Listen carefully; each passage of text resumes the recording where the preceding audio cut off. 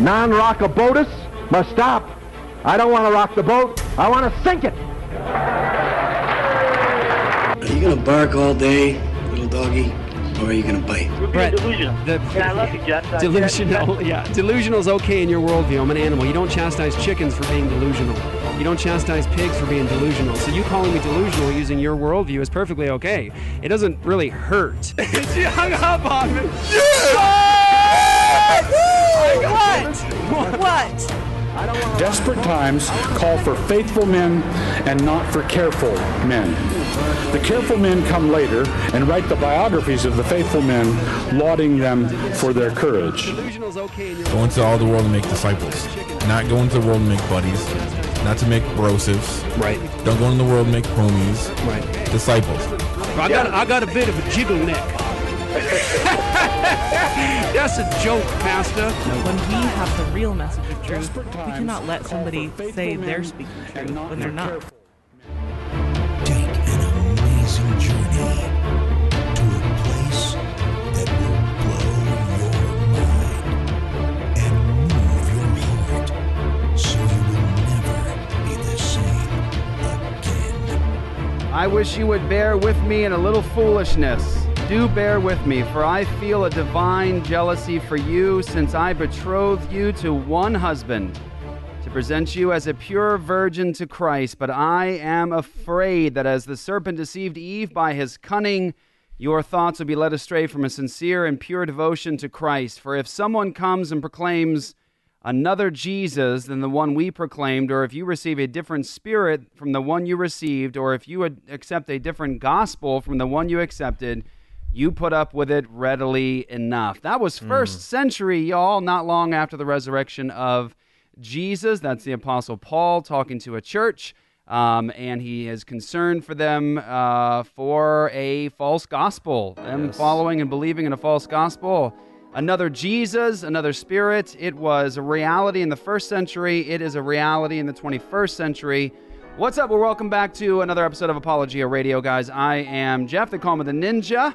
This is the gospel heard around the world. You can get more at apologiastudios.com, APOLOGIA studios.com. That's where you go to get over 300 radio shows, podcasts as well. You also can go there and sign up with All Access. When you do, you get every television show, after show, and you get Apologia Academy, where you can take some special courses on how mathematics are possible because of the Christian worldview.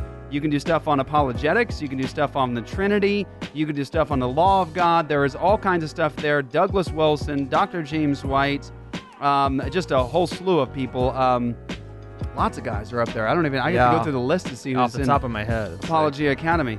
It's amazing. Hey, guys, go check it out. And when you guys sign up for All Access, you also partner with us as ministry, make everything we do possible. I'm going to introduce real fast, and we have some very good news for everybody. This is Zach Attack. What's up, everybody? He is the Director of Communications with End Abortion Now. You guys can go to endabortionnow.com to get connected with us. That is Joy the Girl. Hello. We haven't even announced yet on the radio show today. We haven't. Yet. Joy the Girl is pregnant. She is. Yes. She's feeling very There go my prego. Yes. Oh, yeah? So we've known it for a while, and we held off, and congratulations. A second ago, I was like, I need to eat now. Yeah. And then now I'm like, I'll just take a nap now. Yeah. She left the table and she was like, hands shaking. She's like, can we eat before we start this? I was like, absolutely. Absolutely. Don't come in the way of a pregnant woman and a meal. That's what I learned, man. Amen. So Being praise married. God. Joy the Girl is pregnant. We've been praying for this for a long time. Answered prayers. God is good. And so the good news we want to announce is this little hat right here next to me right now is ready to go. It is filled with our partners in ministry for our church plant on the island of Kauai. All you guys who gave to that work. Did I say something? Oh, no, I just thought it was a prop or something, or you were going to put it on your head. I didn't know it actually had names in it. Yeah, I'm going to pull a rabbit out of it. Fun fact, Jeff actually does some tricks that are pretty cool. I do love magic tricks. When I was 13 to 15, I used to daily go to the magic store at the mall near my house, and I used to work there, do magic tricks there, and you worked there? That's pretty cool. I not officially, not in official capacity, but I did tricks there for the audience and help them sell things. And which is why, if you're thinking about writing, I don't know, maybe like a discernment article about how Jeff just thinks he's so cool, There you go. He does magic. There's material for you right there. So anyway, this hat is filled with all of our partners in ministry for our church plant on the island of Kauai. I'll just say this quickly. The island of Kauai is wide open for a solid Christian church, gospel preaching ministry. About 70,000 permanent residents. It is inundated with the cults and the new age all across the island. Drug addiction and alcohol addiction is rampant on the island. It is wide open, captive audience for the gospel and a solid church. We're there now. God has given us a gracious opportunity to bring the gospel in a very, very meaningful way to that island. You guys who gave towards our church plant, I want to let you know how much it means to us. It's so important to us that this mission for the glory of God is successful on that island, and it means the world to us to have you partner with us in this ministry. We really just can't express to you our true gratitude. It means so much to us. We're grateful to God for his work there, for giving us the opportunity to do this, and we're grateful to God for each and every one of you. So if you gave towards our church plant on the island of Kauai, I want you to know each and every single one of you, and there were so many of you, I'm deeply grateful to you from the bottom of my heart. It means so much to all of us.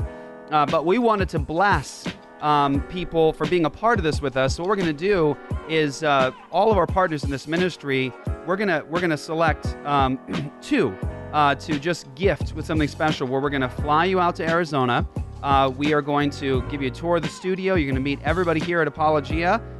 We are also going to put you on an episode of Apologia Radio, and we're going to take you to one of our favorite places, Fogo de Chão, and it's a Brazilian steakhouse restaurant where they bring meat on swords. It is really a cool experience. We've done it before. I wish I could bring all of you out. I truly do, but we're going to pick two people to gift this to, and so that's why this is sitting right here. But that's not the great news of the day, although it is great news.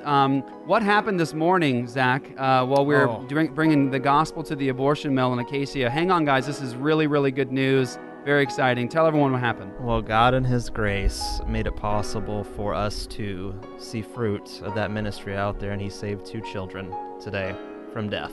Praise God. 2 women who incidentally happened to be both 8 weeks pregnant between the 2 of them. Our team was there. They stopped them in the driveway, and they ended up turning away from killing their child. So it's just amazing the way that God does these things and the timing of it all.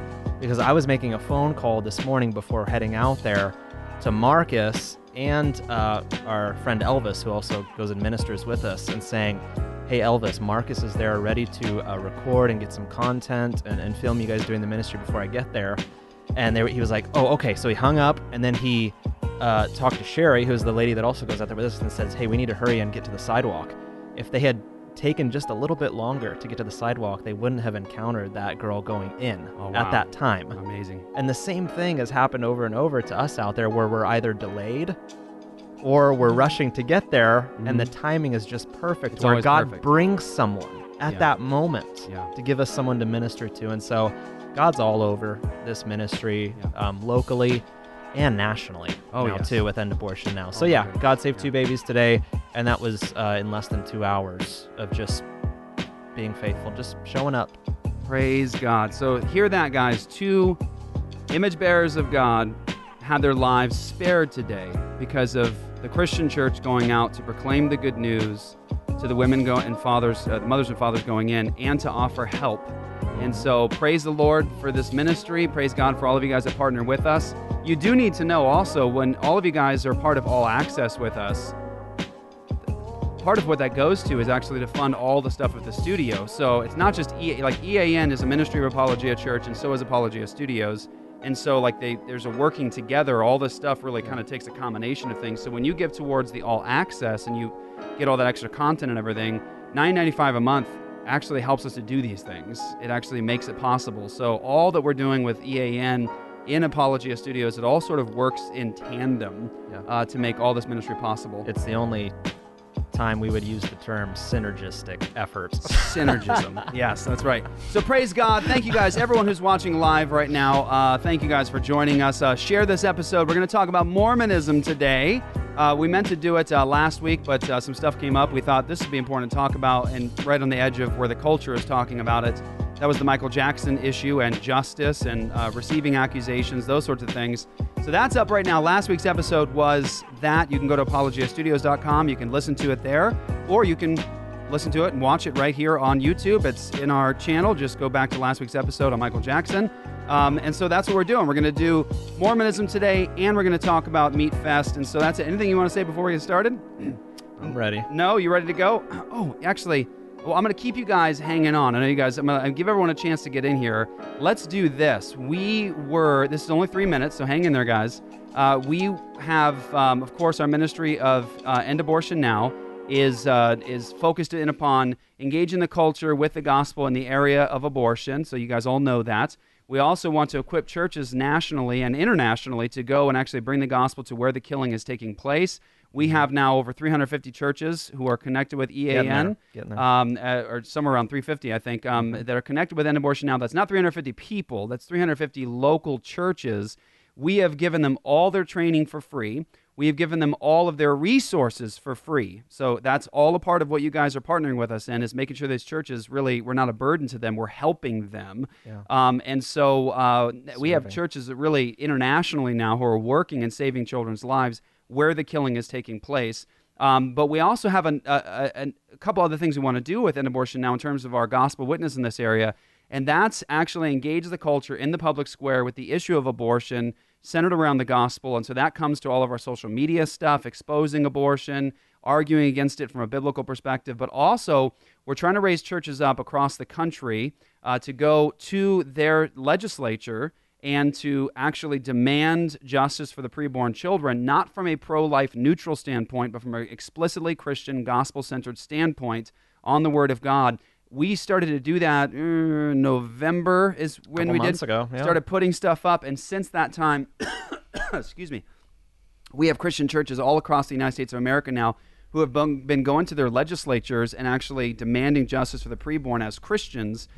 We have, where was it happen? Texas, of course, Arizona, California, Virginia, Florida, Pennsylvania, a lot of different places. Alabama was another one. So yeah, it's happening all across the nation. So I wanted right you to hear this one. We had 5 wonderful sisters in Christ, including your wife, that spoke yesterday at the Phoenix City Council. Be in prayer for that. The chief of staff of one of the legislators actually came to us and gave us his card. Yes. And said he wants to work with us. And so that was very good news. I'm going to be doing that after the show today. I'm calling him. So be in prayer for me as I call him. I wanted to play this particular one. I'm sure we'll play them all at some point. They will be up on this channel, so you guys will get a chance to look at them. But this is Crystal Marshall.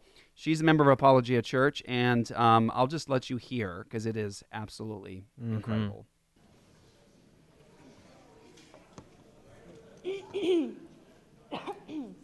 Good afternoon. My name is Crystal Marshall. I'm a follower of Jesus Christ, a local resident, a wife, and a mother to 3 daughters. I come to you today as a voice for the preborn, desiring justice for the defenseless, something that you swore to do when you took your position in leadership. I'm pleading with you to fight for your preborn citizens. Proverbs 24:11-12 says, "Rescue those who are being taken away to death.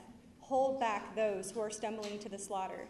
If you say, 'Behold, we did not know this,' does not he who weighs the heart perceive it? Does not he who keeps watch over your soul know it? And will he not repay man according to his work?" So I ask you, council members, does not he who keeps watch over your soul know it? The Lord sees your hearts, and your Maker is whom you should fear. The Bible says in Romans 1:2 that God has revealed himself to us in creation all around us, and he has written his law on our hearts. I'm not here today to convince you of the God of the Bible. He has already revealed himself to us all. God's word is the only objective standard of truth, and anything that does not line up with it should be immediately thrown out.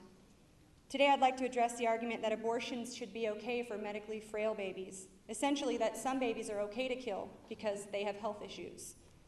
Psalm 139:13 says about God, "For you formed my inward parts. You knitted me together in my mother's womb."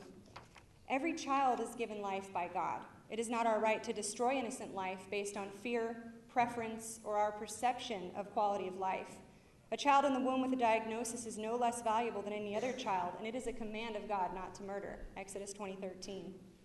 Doctors cannot play the role of God in determining the value of life in the womb, nor can parents. When a diagnosis is given, that child deserves to be fought for with equal value as any other human being created in the image of God.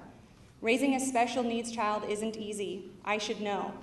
My daughter was diagnosed with spina bifida at 20 weeks in my womb.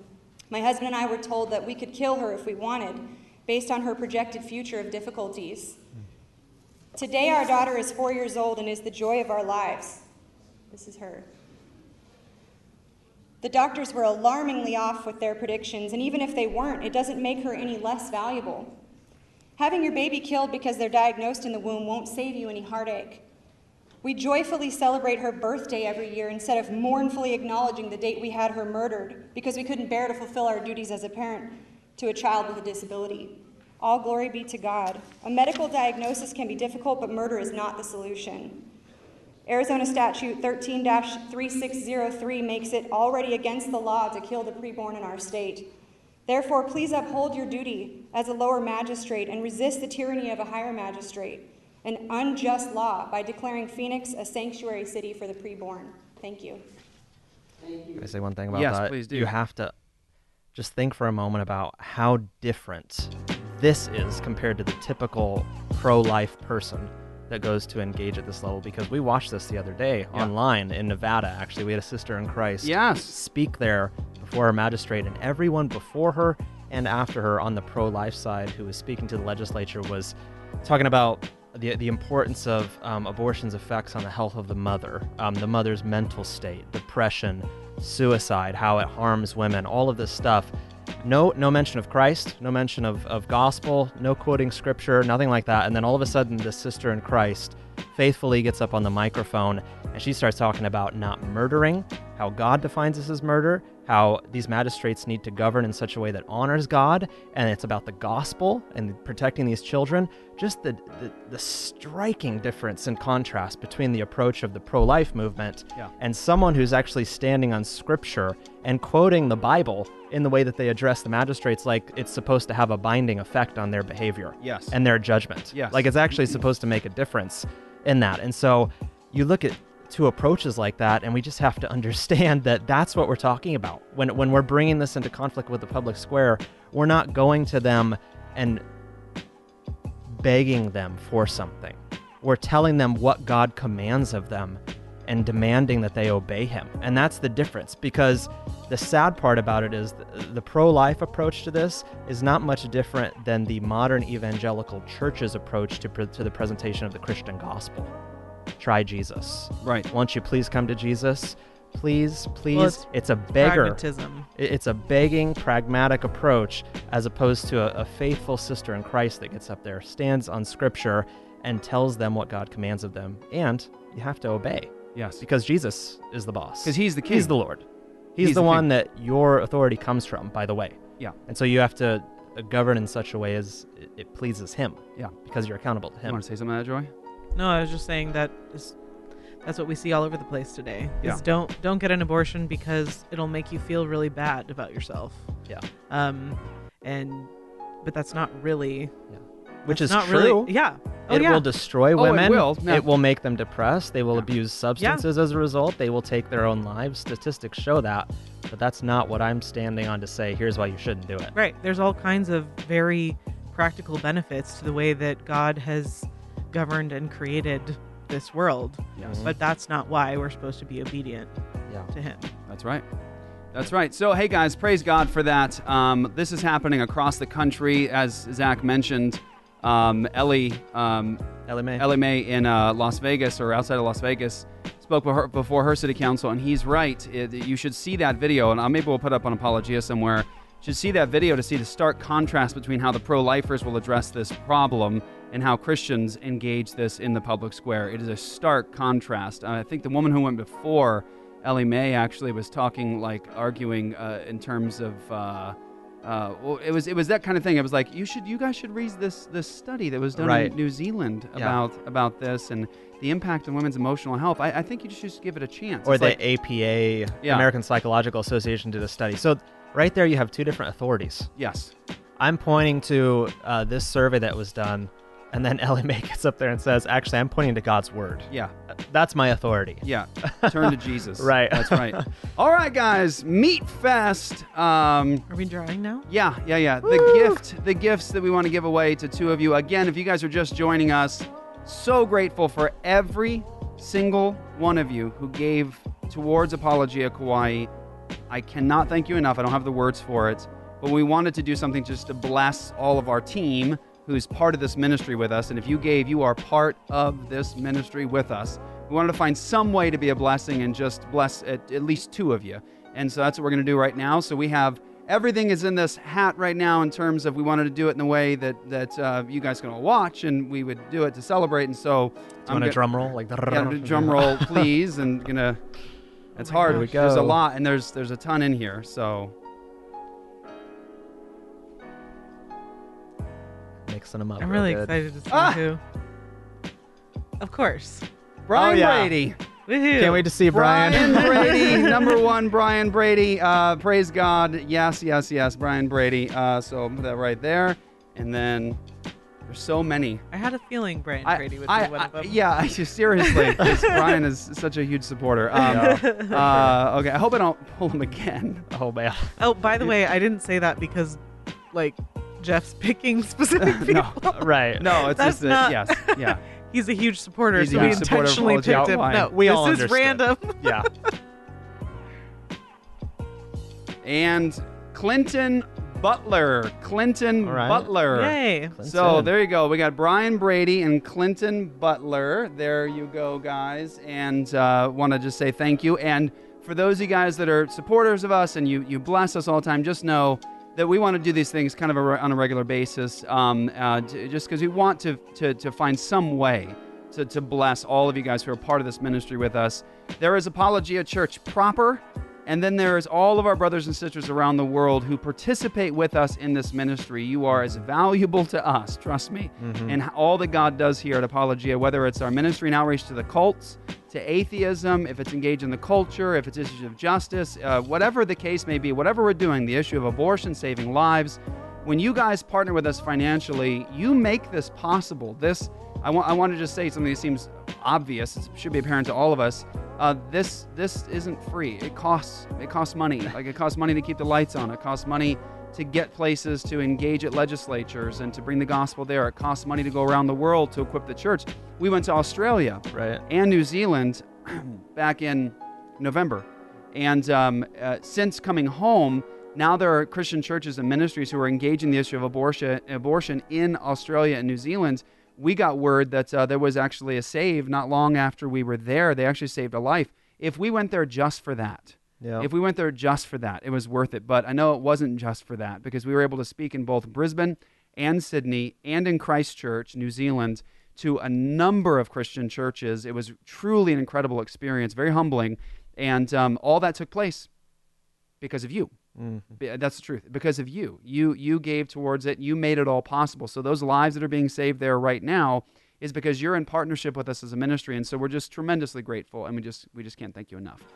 So again, Mr. Brian Brady and Clinton Butler. I'm not even sure Clinton... not a familiar name to me. No. So, and he probably goes by, we just have full names because we have the usually there's many people that don't go by the name that's on their their card. We're not sure where Clinton's coming from. We happen to know who Brian Brady is. He's been a big supporter of Apologia Church for I can forever. look up Clinton. Forever. And Brian is from Utah. And so Clinton, not sure. Excited to meet you, brother. Thank you so much for giving towards this. And again, thank you guys, every one of you guys who are a part of this. Thank you so much. All right, let's do this, guys. Let's get right into it. So first thing, I started the episode today and I talked about other Jesuses, other gospels, other spirits. Yeah. It's an important subject because we are in a time now, and I'm sure we can all talk about this, especially with Joy, with theologians and Summer, in terms of Christians sort of slipping off a cliff in the West in so many different ways, theologically, within church communions, whether it's even big organizations, moving towards Marxist principles and those sorts of things. You have, of course, the general evangelical move towards just an abandonment of the objectivity of Scripture and the ultimacy of Scripture, standing on it as the ultimate and declaring it. I mean, perfect examples that we just mentioned about Las Vegas. You have people, I'm sure, the pro-lifers that were there who were professing Christians, right? But their standard of opposition isn't, no, certainly don't want to mention the Bible. You certainly don't want to mention Jesus. You certainly don't want to call people to repentance. And so there's just a sort of a slipping off the edge in many, many different ways. And so we are in an interesting time where there are even people who are professing Christians that will say things like, well, I mean, they'll even adopt what the culture says about truth, like, your truth is your truth, my truth is my truth. Like, well, I believe in Jesus, but I mean, they say they do too, so they're fine. Leave them alone. Kind of a postmodern can and you a pluralistic mindset. Can you share? And this is powerful. Hey, check this out. You got to hear this story because it is moving and ugly. I think you heard him talking about this. Can you tell everybody about what happened to you the other day at the abortion mill with a professing Christian in terms of what the guy said about conflict and then the hugging and everything else? Tell everyone, because this is a premier example of exactly what I'm talking about. Yeah, so I was out at the abortion mill preaching locally, and there was a gentleman that came and stood behind me on the sidewalk for several seconds before I finally turned around and just said something to him. I just turned around and I said, "Can I help you?" Because he was almost uncomfortably close. He was like standing almost directly behind me, just watching over my shoulder. And so I said, "Hi, sir, can I help you?" And he said, "I just wanted to see what a big hypocrite you really were." And I didn't know this gentleman, but we ended up going back and forth for a few minutes about the legitimacy of us being there, what was happening inside the abortion mill. Babies are being murdered, and as Christians, we should be there opening our mouths to try and stop it. And he condemned me for confronting those who were going in. And he said that was something that Christ would never engage in. That was actually conduct that was unbecoming of a Christian to do something like that. And so he continued to say that I was a hypocrite, although he didn't really define really what he meant at the time. And he said, if you want to understand what Jesus would do if he was here right now and what Christianity, true Christianity looks like, I'll show you. Watch this. And he turned from me and he walked across the parking lot to the row of escorts. These are the women that escort women in to murder their babies. The ones that greet them when they park and put the umbrellas in front of their faces and chirp in their ear so that way they don't listen to us and listen to them. He went across the parking lot to give them all hugs individually. And so he hugged these women, who many of which have murdered their own children by abortion, and who are escorting other women into the clinic to do the same. And then as he was coming back, I was asking him just simply, because it occurred to me, I said, "Sir, is it wrong to confront people?" And he said, "No, it's not wrong to confront people." And I said, "Okay, well, just a moment ago you condemned me for confronting these women, and you said that was wrong while standing there and confronting me for doing the wrong thing." Right. Mm-hmm. And so, where was your hug? Right. There you go. And so I said, "Sir, it's actually you that's the hypocrite today. You are demonstrating your hypocrisy here today in condemning me for the very thing that you're guilty of." Right. And then you walk across that parking lot and you speak peace, peace when there is no peace. Right. You have no care for these children or these women whatsoever. And I found myself, of course, I just have zero patience, especially for a man that walks across the parking lot and hugs these women that are sentencing these babies to death. Mm-hmm. And when you tell him there are children being murdered behind those doors, and you just walked over there and you supported the aiders and abettors. That's what you just did right now. You're saying that was a peaceful, Christ glorifying act that you just committed. Yeah. And you are so wrong about that, sir. Oh, and he chastised me for not reading the Bible, as I was quoting scripture to him even, and he ended up leaving. But in retrospect, I was wondering if I was too harsh in my condemnation of his hypocrisy after he condemned me, but I felt justified because I just have zero patience for a man that's supposed to be acting like a man do something like that. Well, all I would say about that in terms of like really managing that, like where you have to actually be brutal with somebody with the truth. Like we're supposed to speak the truth in love, respect, gentleness, patience. However, there's a balance to that in terms of where there is wickedness and hypocrisy of that degree that has the kind of impact that it does, like going to hug death escorts and offer the women who are leading children in to be taken to pieces, like going to offer them solace and encouragement, is such a wicked, wicked act. And you gave the example of what would happen if that was outside Auschwitz. That's right, going to hug the SS officers. Like, we love you so much. It's like they are gassing Jews tonight and little babies. Like, go look at the pile of shoes being left behind, friends.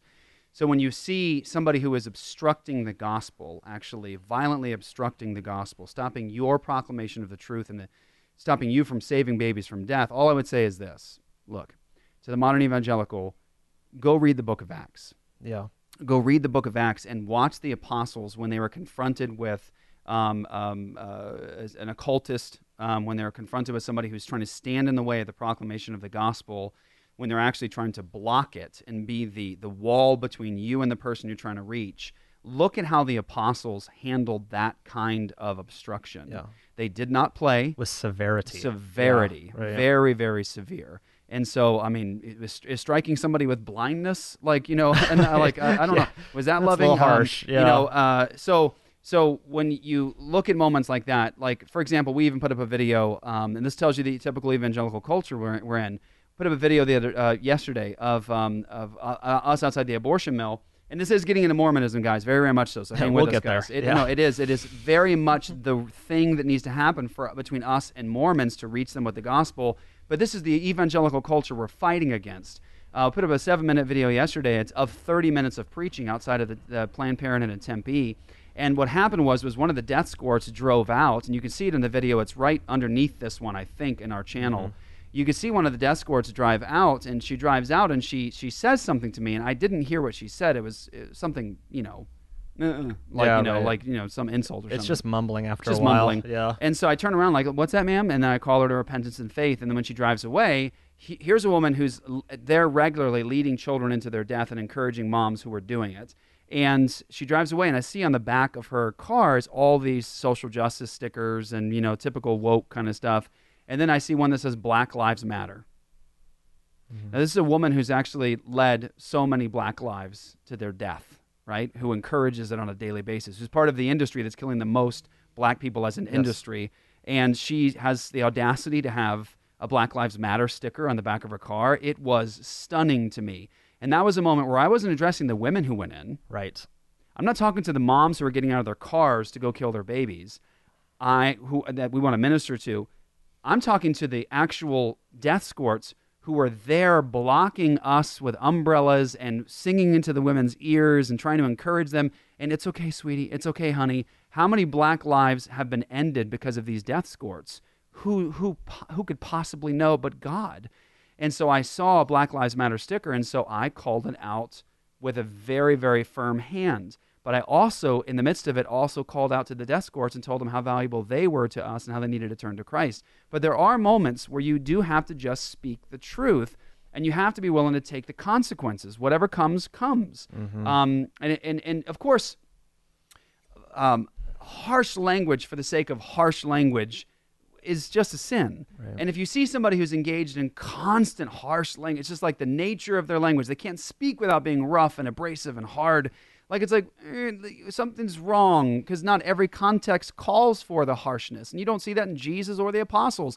However, you do see Jesus giving very, very harsh language and condemnations to the degree that they wanted to kill Jesus. People say, like, oh, Jesus would always be sweet and nice to people. Do you think that that's why they wanted him dead? Right. Because he was always super sweet and nice to them, meek and mild. That's why Jesus? Entire crowds of people would turn away. Right. Like everyone's leaving Jesus because they couldn't stand what he was saying. Because they just didn't want any more hugs. Right. That was it. And that's what this comes down to, is the way that the prophets of the Old Testament, Jesus and his apostles, engaged the culture and called out hypocrisy or people that were impeding the proclamation of the gospel. As Christians, we can't adopt a standard of piety that is higher than their conduct. Yeah. We can't say it's holier to just be sweet all the time. Right. Because Jesus would never do that. Well, he did do that, and it's plain in the pages of Scripture. Yeah. It's evident. It's very clearly, obviously, there are moments in the Bible where it says, don't be hasty and don't be angry when you call, especially a brother, a fool. Yeah. but also it says to call out foolishness. Right. And there is tons of, there are entire books of the Bible that are all about what is a fool. Yeah. And how to address that person and what their life is going to look like. And I think that a big problem that we see from Christians specifically wanting to step back and just bring people around and make Jesus palatable and the Bible palatable to people is that you see what should be the most logical, well-spoken group of people, Christians, and they don't know how to think. They don't know what a hypocrite is. A hypocrite is just someone who is doing a thing that I don't like and that I don't think Jesus would do. And no one has ever actually challenged them to say, do you believe in the God of the Bible? Because if you don't, you're not a Christian. And you know what? That's okay. Like, not everyone has to be a Christian. We're not going to stop evangelizing. But the point is if you're not a Christian, what do you need to call yourself one for? Right. If you don't believe in Jesus, if you really believe in a Jesus that would only hug people who are assisting in the slaughter of children, you don't believe in the Jesus of the Bible. And that's who we're talking about here. And that's where the Apostle Paul comes in and says, I'm concerned for you. Right. Because you're being led astray to a different gospel and a different Christ. Yeah. And this Christ can't save. Yes. And that supposed good news is not going to save anybody. So when I'm at the abortion mill like today, and I'm calling out to women, and I see a car in the parking lot, and I know that this car in the past has parked next to us and specifically set off their car alarm to try to drown out the sound of our voices. And then I look at the bumper sticker on that same car, and it's to one of the largest Christian churches here in the Valley. Yeah. Wow. Something is dreadfully wrong with our brand of Christianity. Right. Yes. Dreadfully wrong. Well, and we're trying to, we said the God of the Bible is too mean, and people aren't going to like him. They're going to stop coming to church. And so we had to, and we're cowards. That's the biggest reason why. Yes. The biggest reason why is that we don't want to tell anyone something that they don't want to hear. So what we did is we decided that we needed to make this Jesus, this gospel, this Bible into a version that is very nice and people will come around to, and no one should look at you as a Christian and think, whoa, crazy alert, or anything like that. But the Bible actually promises you that people will do that. Right. They will not just think you're crazy, but they will hate you for it. Right. And then the Bible says, don't worry, they don't hate you. Yep. They hate me. They're rebelling against me. Right. And my It's gospel. not a problem with, there is nothing that we can do that is going to make haters of God hate God less. That's right. That's not going to happen. That's the Spirit's work. Right. And so there's a really wicked form of idolatry, which is that we think we know better than God. Like we're acting on his behalf. Yes. And like, oh, we'll bring more servants Let's to you. We'll help bring him. more glory to you Yeah. but what we really need to do is we just need to pull back a little bit, and we really need people to think that Jesus was just about hugging and not actually anyone's salvation. Right. It wasn't Jesus' sweetness and hugging that got him put before the legislature of his day, where everyone is saying, crucify, crucify. Right. Oh, Jesus or the murderer, Barabbas? Give us Barabbas and kill that guy. Yeah. Well, why? He only is giving away hugs. Like he's just being sweet. No, like this comes on the heels, if you read Matthew, that comes on the heels of like Matthew 21, 22, 23. When this is where Jesus comes into Jerusalem, he's like, and here's your tables. Right. And he goes, and this little tree right here, curse you, no more fruit ever from you again. And let that mountain be cast into the sea. Of course, reference to Israel. And then he goes, and let's see here, and God's going to have this wedding feast, and the word goes out, no one who is invited is coming. So he's going to send his armies to burn your city down. And then he's also going to take the kingdom of God away from you and give it to others that will actually produce fruit. And so Jesus is like, he's talking to them, and they know it. This is why they're so angry, because he's like, you're saying God's going to kill us? He's going to take away our entire religion? He's going to do that? Like, what are you saying, He's going to Jesus? displace our system of worship? And then Jesus is like, and Matthew 23, woe to you. That's, by the way, not Jesus going, whoa, bro. To you, good job, bro. He's saying, woe to you, woe to you, woe to you, which means the curse of the eternal sovereign God upon you. like now, like the curse of God on you. He says, woe to you, watch, blind guides, hypocrites, pretenders, fakes. Where's the loving, sweet Jesus who's coming up and just sort of like rubbing up against him like, yo, you want to get some coffee? Or, you want to hang out in the Starbucks and just chit-chat about spirituality? Jesus is like, you're going to die, and you're blind, and you're a fool, and you're a fake. That's what Jesus is saying. Yes. And guess what? That's what got him killed. And some people today, evangelicals today, would love to come alongside Jesus after reading the New Testament, and they'd like to go, I'd like to help him out on how he can get more followers, because he turned away so many people. Right. There's so many people he could have potentially gotten into his church and his fold, but he just turned them away. And it's like, that's how they view Jesus. Let me help Jesus be better at Jesus. And I know we're being silly and tongue-in-cheek with this, but I can't take credit for this, but Paul Washer gave a message recently. He said something that was profound in terms of this point. He said, what we've done in the modern evangelical context is we've dressed up Christ's bride, the bride that he shed his blood for and gave his life for. We've dressed her up like a prostitute, and we've tried to use her as a means to attract carnal men. And that's the best description church I could have ever heard. Pleasing to the eye of the world, basically. Right. Right.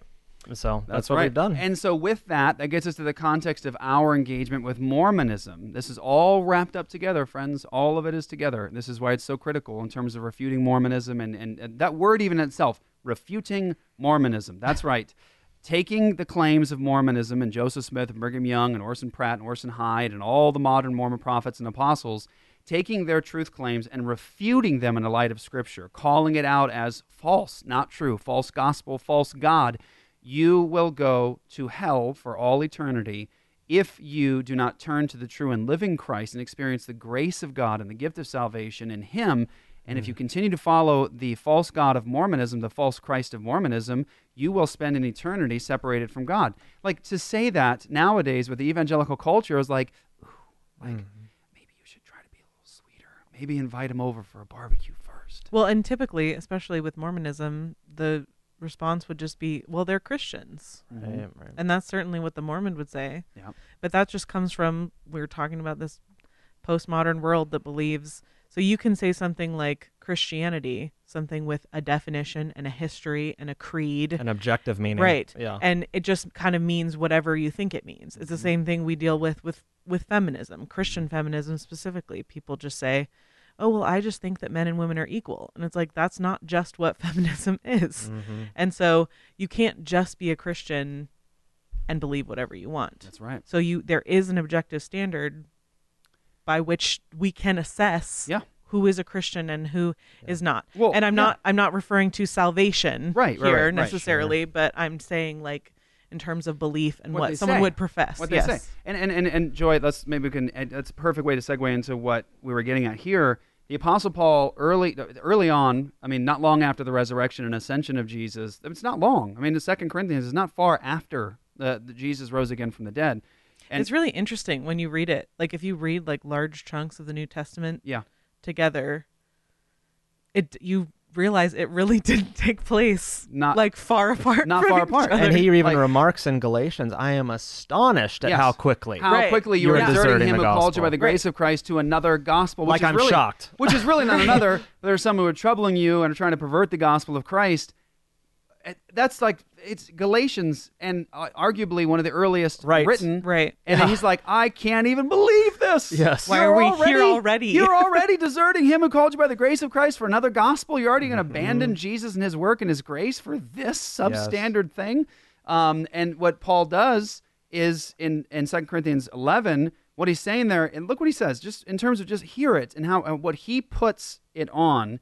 He says, I'm afraid that as the serpent deceived Eve by his cunning, your thoughts will be led astray from a sincere and pure devotion to Christ. So he's putting this like, you remember how Satan deceived? Like, I'm worried about you in that same respect. And for what? Like, you'll be following another Christ, another gospel, another spirit that cannot save you. And what he says is, I'm worried these people are going to come in and they're going to preach a false Christ. And he goes, and you might put up with it. Like, that's 21st century evangelicalism, guys. It is. Like, come on. It's a little off. It's like, even a popular situation happening right now with a modalist speaking against abortion. And everyone's like, oh, this guy's Christian. He makes all kinds of great Christian viral videos. If he's a modalist, He's a heretic. He doesn't know God. He has a different God. And the reason Jesus. that matters is because the God that's false can't save you. That's right. That's right. And so we should say that we shouldn't, as Christians, yield to a false Christ and a false God and a false gospel. I mean, here's the thing. Look, we have so many people that we partner with in ministry, Anglicans, Presbyterians, Baptists, non-denominational denomination, like we're all together because we're all centered around like the essential truths, like the gospel and who God is, and like we're all together. We might have disagreements. Like I got Reformed Anglican pastors that I'm like buddies with, and we have like side issue debates. Careful though, Anglicanism is in a disaster situation right now, so don't just go, I can go to Anglican church. Oh, no. Even Anglicans will tell you that. No, there's a brand of Anglicanism that's safe right now, and not all. But like, we're fine. We're good. We work together. We preach the same God, same gospel. Like, you can have these differences. The adiaphora stuff, look, just have a cup of coffee with graciousness over those issues. Love each other, serve each other. Don't destroy each other. Don't destroy each other over those things. Like, if you don't like tattoos, okay, but like, let's not separate because of that issue. Like, let's have an in-house debate and let's work together with the gospel over that issue. You know, if you think that, I don't even know, like if you like, I think you should only at the most have a guitar in worship, but nothing above a guitar, like no drums, no nothing, adiaphora. Like, let's work that out over time together. That's not central stuff around the gospel. Like let's allow our differences and let's keep our arms in each other's arms and like, let's serve the Lord, our God together. But when you talk about a different God, like you're not even talking about the same family. This isn't the family of God. Like when you're talking about bringing somebody in just because they use the name of Jesus into a Christian event for the purposes of ending abortion who's a modalist, how dare you? How dare you accept that kind of falling off the theological cliff? Yes, it's vital. Yes, it's important. Because here's the thing. Ready? Let's take two things, and this is all in the Mormonism discussion. It really, really is. Joseph Smith says, Jesus Christ is one God among many gods. He's the spirit offspring of Heavenly Father and one of his goddess wives, who was also a man one day who was a god before him. And spirit all brother the way of back, Lucifer. Jesus is spirit brother of Lucifer. But you're like, but they said his name is Jesus, though. Jesus Christ. It's like, and then, well, let's move on to the Muslim. Well, the Muslims say that they deny that Jesus even died and rose again. Like that atonement that was not real. Like Jesus didn't die like and rise again from the dead, but they still say Jesus Christ, peace be upon him, like as though like that's the Jesus we're talking about or Paul's talking about. Or you can have the Jesus of the Rosicrucians or the Jesus of the New Age, or just run along down and just start Jehovah's saying Witnesses, everybody has the name Jesus Christ. Like everybody uses it. But which one is the real Christ? Which one's the Jesus that actually can save? Which one's the one? Was he a man or was he just a made-up like force that you just decide kind of who he was for you? Oh, actually, that's good. I'm glad you said it like that. That's actually powerful. You just fill him with your own meaning. Because watch this. This is big. You see that the Apostle John, Apostle Paul were fighting against Gnosticism early on. It's in the New Testament itself. And that was one of the great enemies of the Christian church in the 2nd century of the church was Gnostics, who would denied that God would take on flesh because the world is evil, it's tainted, it's full of sin, and God would never taint himself with this earthly thing. And so the idea that God would take on flesh to become a man is just so far beyond what God would ever do. I mean, come on, Christians. God would never do that. He was just a spirit. He was just a spirit. And you know what the Christians were saying to that? Let that burn in hell forever, that idea. Let it never come across the lips of a true believer. And that Jesus cannot save you. That's another Christ. That's another gospel. And so that's a key thing too, because you have Gnostics in the 1st and 2nd century that are also using the name of Jesus, and they were the enemies of the apostles and condemned. And so now we come to the 21st century now. We've got everyone going, Jesus Christ. Like, here's my version of Jesus. Well, the Bible says there's only one. I'm the way, the truth, and the life. No man comes to the Father but by me. Paul says if you got a different Christ, different gospel, can't save you. Can't. Yeah. So who is your Jesus? Now, Mormonism teaches another Christ. I gave you a picture of that a moment ago. I said they believe you Heavenly Father, sex with his goddess wives, Jesus, Lucifer, and then Jesus comes down. Early Mormon prophets and apostles taught that he was a polygamist. Atonement began in the garden, finished on the cross. Your works end up being your salvation into exaltation. Because what's the ultimate goal of Mormonism? It's not salvation. General salvation is available to everybody because this Jesus rose again from the dead. So everybody's going to be generally resurrected. We got these 3 kingdoms thing, like which one are you going to go to? Celestial, terrestrial, terrestrial, or telestial. There's this thing called outer darkness, which Mormons today are like, well, I don't really know if that really is a thing, and if that's really an issue. Like that's a good point right there. Even within Mormonism, there's a changing of the guard, so to speak, with what's acceptable and what's really true and what's kind of they're really squishy on. Well, yeah, you see a lot of different religions sort of defanging a lot of their more controversial parts, like the parts that would actually send someone somewhere negative where they would be punished for something. Hey, look at this. This is why I love doing live videos. Hey, look what someone just said here. Hey, in terms of, guys, the necessity of this ministry and what God does, to God alone be the glory. We are just vessels. We are just broken vessels. We jars of clay. Jars of clay. We do not have special things about us that make us so unique and amazing. Everything you see is a gift of God. But look, Samuel, make sure I don't want to offend you. Your name is Mulus. He says, Jeff, I'm so thankful to you. I used to be a Mormon, and because of you, I was able to understand the gospel properly, and now my passion for Christ and the word is stronger than ever. Praise God. So what's important about this? There you go. Samuel, your whole life is why I did this. If this whole ministry, if everything existed for you to come to know Jesus, we believe it was worth it. It's a life well lived. That is the truth. And so people say, like, why are you doing this ministry? Why do you care? Because Samuel.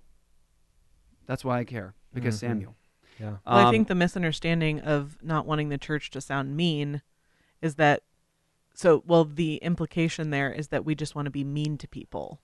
Right. But really, the point of you saying what you said to Mormons is that it's true. Yes. And you are leading them, you're attempting to lead them away from a false Christ and to the true Christ. Yes. So that they can be saved and have peace, which is and loving. Not be foolish. And ultimately it's a form of love that we have vastly misunderstood in our culture. And just as we go on to the next step here, just to answer some of your live questions for you guys who are listening live, thank you guys for doing that. Please share this content with everybody. Help us to get the word out. Someone said here, Manuel Silva says, what I'm trying to say is I would love to see Jeff Durbin debate Steven Anderson live so Steven Anderson's followers could see the truth face to face. We would love to do that. We've offered that a number of times to Steven Anderson. He is afraid to do public debates, is what I believe. He won't do them. He basically likes to hide behind a camera and so make all kinds of false allegations and pray for him, pray for those who are under his influence. But we've tried to get him to debate and he won't do it. He's I believe scared to do that. Okay, so let's see here. All right, let's go right into, let's play an example. Want to do that? Sweet. Let's do an example. So for those of you guys who are listening right now, encourage you guys, if you're new to Apologia, Joy has an amazing show you need to check out. It's Sheologians. So especially for all the ladies who are here in the feed right now, go to apologiastudios.com. You can go to programs. Sheologians is there. Listen to her in summer. It's an amazing show. Or you can go to sheologians.com. You can check it out over there as well. If you look here in this channel on YouTube, you can go through hundreds of videos where we're engaging with Mormons and atheists and things like that, but hours and hours and hours of content and teaching on Mormonism. So this is just sort of just a little taste today. So here, let's see here. This is probably right here. Let me play this one. Mormon couple argues with Christians at the temple. This is during our temple evangelism. This is a Mormon couple that I believe walked up to Perry, who was there. And this is a little sample of the conversation. Prayed about that, and they believe it with all their hearts. That's between them and God then. So where do we go for actual solid God. truth? Do we go to God and His Word? Yes. Go to God. In God's, not His Word? You take His Word, you look at it, you study it, you emphasize it, and then you go on your knees and pray to God that if what you think that says it means is true. Okay, can I ask you a question? In Isaiah... Did you catch that? What you think you it go means. to the Bible. Yeah. Sure, you go to the Bible, and then you go, you pray, you study, and then you just come to whatever conclusion that you think it means, right? Watch this. This man doesn't really believe that. Yeah. He doesn't really believe it in any other part of his life except this moment. Because if he wrote something down, and he handed it to 10 people, and they all came back with their own wild-eyed views of what he wrote and what he was talking about, he would say, excuse me, I said nothing like that. Don't you know how the written word works? Right. Have you not read? Didn't you read it in context? I didn't say anything like that, remotely like that. He wouldn't hold to this standard in any other area of his life. He wouldn't. Not if he's going to live in a rational or meaningful way. He doesn't do that. And you know, just in terms of how we live in this world and as image bearers of God and the light of God in our lives, each and every one of us, that every image bearer of God knows you can't live like that. But in this area where he knows that his faith contradicts the living word of God, he has to set up an alternate standard where he says, well, you just come to your own conclusions, and that's how you figure it out. Yeah, which in and of itself is what Romans 1 says about a sinful suppression of the truth. That's right. In this one area, there is something else that is overriding the principle of Scripture. That's right. And that's what he has to hold down. That's right. Isaiah 43:10, God says, before me there was no God formed, neither shall there be after me. But as a Latter-day Saint, don't you believe that there were gods before God and you can become one day? We believe we can become one, yes. Yeah, and so what would you say to God there? Christ said the same thing. Be ye therefore perfect. Sure. Even as I, your Father in heaven, is perfect. Yeah, about righteousness. But that's not about becoming a God one day. What? Well, no, yes, it is. Well, it's be ye therefore perfect, even as your Father in heaven. That has to do with righteousness, not becoming a God. If you're perfect, you become a God. Yeah, that's... It's definitely not what the Bible teaches. That's also not logical, and that was in the context of Jesus talking about righteousness and holiness. Yeah, kingdom righteousness. Nothing about becoming a God one day. And this is also the danger in terms of engaging with the modern Mormon. Just know this, and I think you grew up, you were born and raised in Arizona, and oh yeah, everywhere. So Mormons, and we're aware of this. I mean, I went to Gilbert High School my last 6 months of school, and I saw it there, and it was like, wow, this is incredible. You have Mormon seminaries that are set right outside of local Arizona schools in the valley. High schools, yep. And what Mormon teens will do, and kids will actually depart from classes or school, and they'll go over to get trained in Mormon seminary. And what you just need to be aware of, and if you're in a place like this, is that these teenagers have been equipped through high school years on how to answer Christians, to respond. At least they used to be.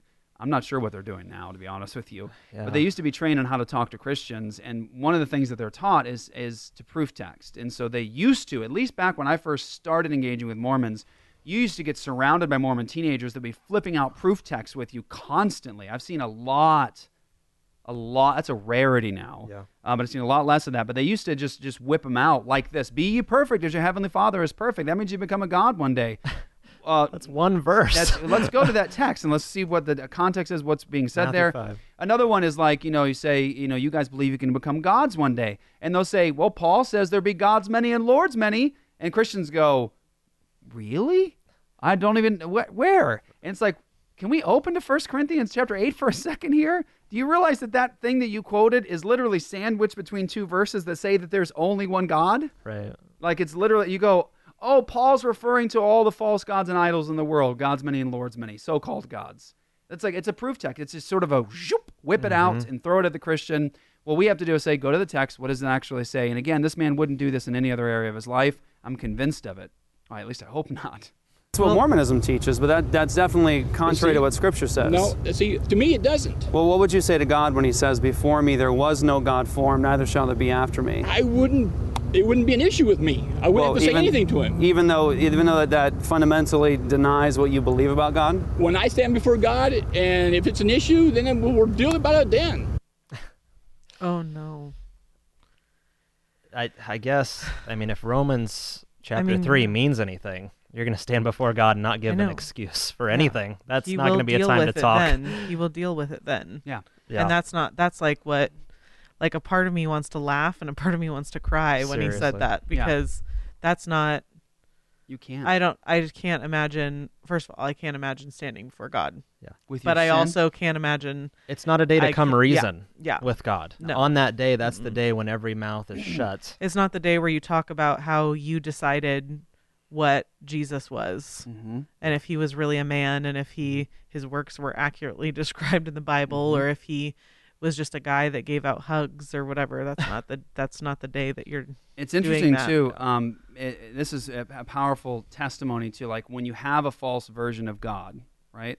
Like when man-made religion like creates the god of the system, even when they use like Christian titles and things like that, it always diminishes the true holiness of God, right? It always ends up diminishing it. And diminishes in a couple ways. Like, for example, let me say 2 ways.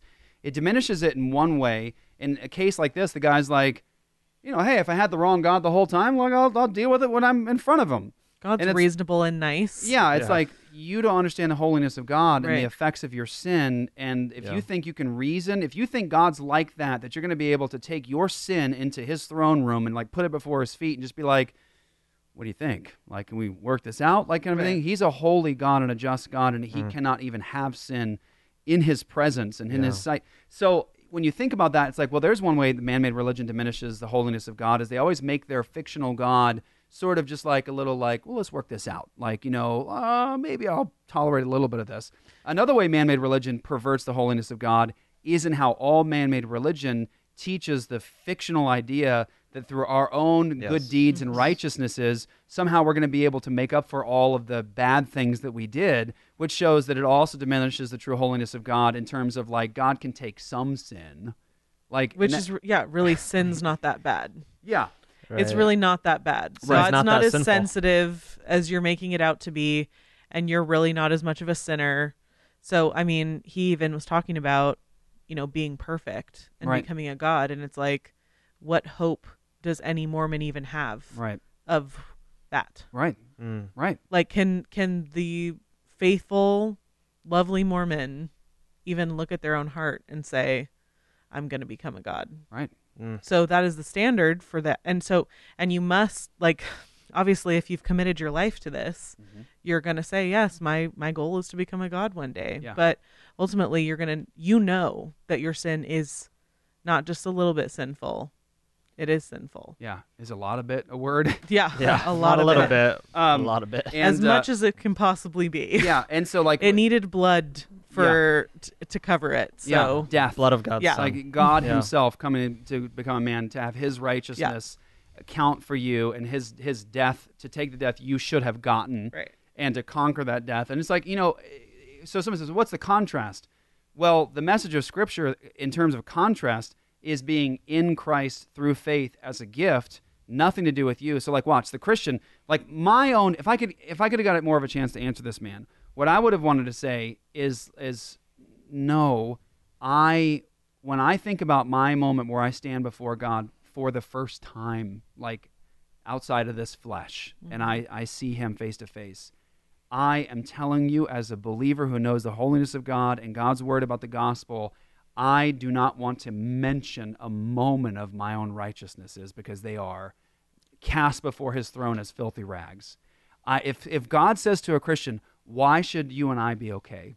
Why are we okay? Why should I let you in my presence for all eternity? The Christian goes, because of his work, because of his righteousness. I do not want an inkling of my life to be before your eyes in terms of my sin, my unrighteousness, my righteousnesses. I want to hide in your Son forever. Yeah. And I only want his righteousness to be standing in front of me and you, and I only want his death on my behalf to count in terms of what I deserve for my life. I only want Jesus. I want his work alone. I don't want anything else. I want to stand in him for all eternity. That's the difference. And if you say right now as a Mormon watching this show, how's that possible? I want it now. I would say right now, turn from your sin to the living Christ. Put your faith in him and his work and righteousness alone. The true God, the eternal God, not the false God of Joseph, the false God of Mormonism. Turn to him in faith. Abandon your sin and self-righteousnesses and come to Jesus. That's the call.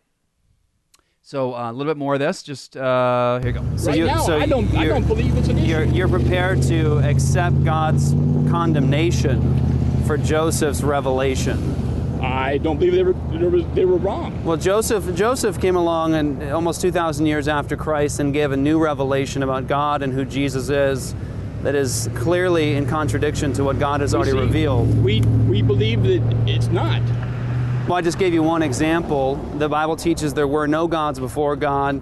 You can't become one day. Joseph said... Okay, but then if you read Genesis... Yeah. God says, let us go down and make man in our image. Father, Son, Holy Spirit. Let us. It doesn't say that. It says, let us go down. Yeah, well, because the Bible teaches that there is only one God. Who are the us? Well, the Bible teaches there's only one God. and it says, let us No, create we man only in worship the one our God. single image. Our Well, God. you believe in 3 gods of this earth. No. You do? No. Do you accept Joseph's revelation? Yes. Okay, Joseph said, as a prophet. Many men say there is only one God. The Father, the Son, the Holy Spirit are only one God. He says, I say that's a strange God anyhow. 3 in 1, 1 in 3. It's a curious organization. All are to be crammed into one God according to sectarianism. He says it'd be a wonderfully big God. It'd be a giant or a monster. He says, I wish to declare I have always, and when I've preached on the subject of the deity, I've always preached on the plurality of gods. Yes. Okay. There's God the Father. Yeah. The Son, Jesus Christ, and there's a Holy Ghost. You said there was only one. There are 3 separate beings, and they're all God. Is it 3 or 1? They're 3 one in separate, purpose. yeah, one in purpose, but you believe in but 3 beings. 3 beings, yes. Right, so that's 3 gods of this earth. No, there's only one God of this Okay, earth. well, 3 beings means 3 gods. Yeah, Christ Okay, is a so God. you believe in... So, in terms of our interaction and engagement with Mormons, can you see how important it is to understand what their church teaches from their prophets about God? So in these moments, when they try to redefine even their own church's teaching, you can get beneath that language and that cover, and you can actually expose the reality of the false god that they worship. This is why it's important for us. It's not to say that when you go and say you learn about a new cult somewhere and you're trying to figure out how to minister to them, I got to know everything in the world about this cult to actually be effective in reaching them. No, that's not necessarily true. But it is important for us, if we're trying to reach Mormons and we love them, we're trying to have some depth to our conversation and make it meaningful, we should get to know what they actually believe so that we can actually communicate with them and hear these moments where they're just not being really honest with their belief system. Well, it's only one God. Well, no, it's 3 gods. Joseph said it's 3 gods of this earth, and then multiple trillions outside of that. And then he finally admits it. No, with 3 beings. That's right. Father, Son, separate gods, right? It's well, that's what I just said to you, is that you believe in 3 gods of this earth, not one God. Right. So it's important, right, when you're engaging with any particular field of study, contrast for a second, not just Mormonism, but say with the issue of abortion, right? Give me some, think about that for a second. What are some examples in terms of engaging with the pro-choice arguments of the day, understanding what they're saying so we can have the right thing? And then in terms of say, for example, intersectionality or the typical feminist stuff happening today, why is it important for us? And in what way can we show, I need to understand where they're coming from so I know how to talk to it? How do I, who do I read? What are they saying? What's their argumentation? What do you think? Well, we'd probably have some of the same audience in those 2 camps. Yeah. I mean, they're reading Camille Paglia, right? Or the feminists of the day, and they're drawing their morality from cultural commentary. Camille Paglia is she believes some things that we believe. Okay. In terms of feminism, I think people would read her. Intersectional, I don't know where the intersectionals, right. I don't know how they feel it's kind about of just Camille. This mishmash of cultural commentary and a redefinition of the terms. So, for example, when a Mormon says Jesus, they're not talking about the Jesus of Scripture, right? And then when a feminist, uses the word fetus, right? Same kind of or tolerance or tolerance, discrimination or injustice or oppression or any of these redefined categories or words. Yeah, well, and I think fundamentally, especially with feminism or intersectionality, and I think with abortion, self is Christ. Mm-hmm. You are the person that is going to liberate yourself and break your bonds. Yeah. Mm-hmm. And that being said, you are the person who receives worship. Mm-hmm. And so it's important that we know who are, when someone gets an abortion, what altar are they laying their sacrifice at? Right. Yeah. Mm-hmm. Or with feminism, Mm-hmm. It's the same thing. Because they're the means of obtaining their own righteousness. And so just like in Mormonism, they use those means as a way to get closer to their God. Right? So if Mormonism is about doing works, getting your temple recommend, entering the temple so that you can continue to work your way, I mean, what is all that about? It's not coming to God for God. It's not the Christian gospel, which is congratulations, you get God. Mm-hmm. That's the reward of the gospel, is that you get Christ and you're in Him by faith. apart from any of your works, as opposed to the things that you do are the way that you get closer, right? The way that you get to God is you got to go inside the temple. If you want to be near God, you got to go offer your sacrifice and your works of righteousness in order to obtain favor in his presence so that he'll bless you. And for the woman that gets an abortion, she's got to go inside that place of sacrament in her temple and perform this work of righteousness in her eyes so that she'll be accepted by the world. So she'll get that degree. So she'll be more respected by her boyfriend. So she'll be accepted by her family. All of these things, these works righteous acts, are a means of getting closer to her God, whether that's the God of Mormonism, who's a construction of somebody's imagination, or the God of the girl at the abortion clinic or the feminist. It's all a construction of an idol, essentially, a false God that can't save. Yep. And so you have to redefine that, and then you have to redefine the way that you get to him, which again is you not coming to God for God.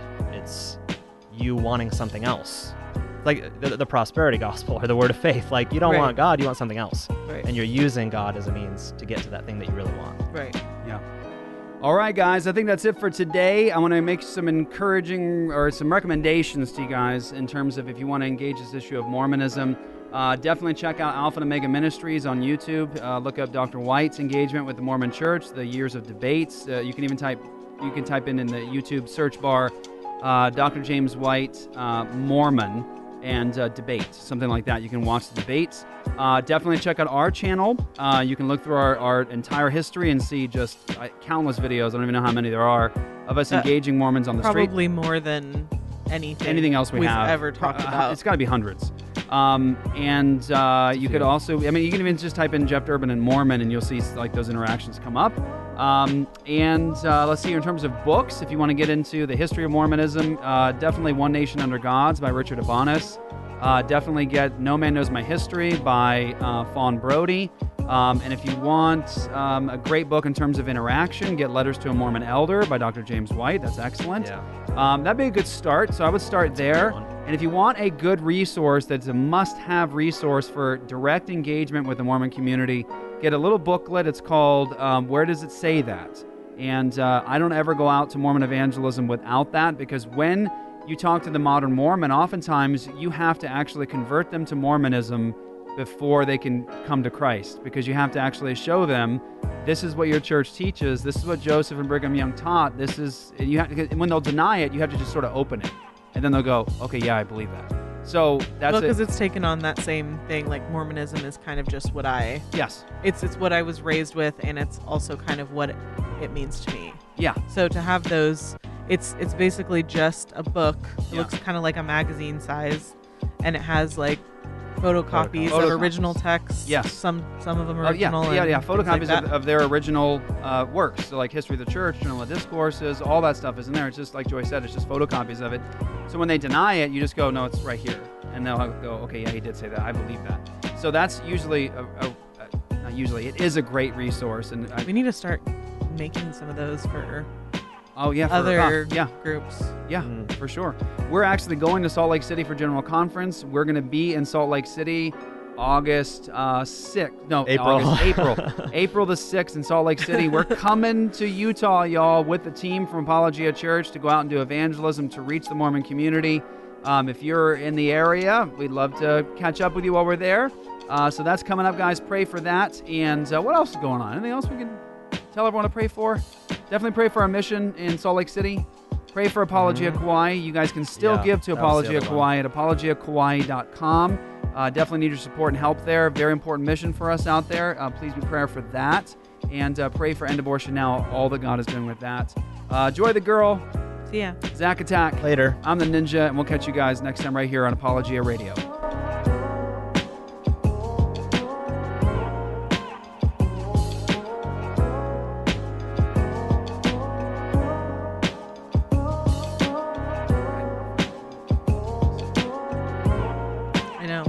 There were a bunch of people I wanted to look up.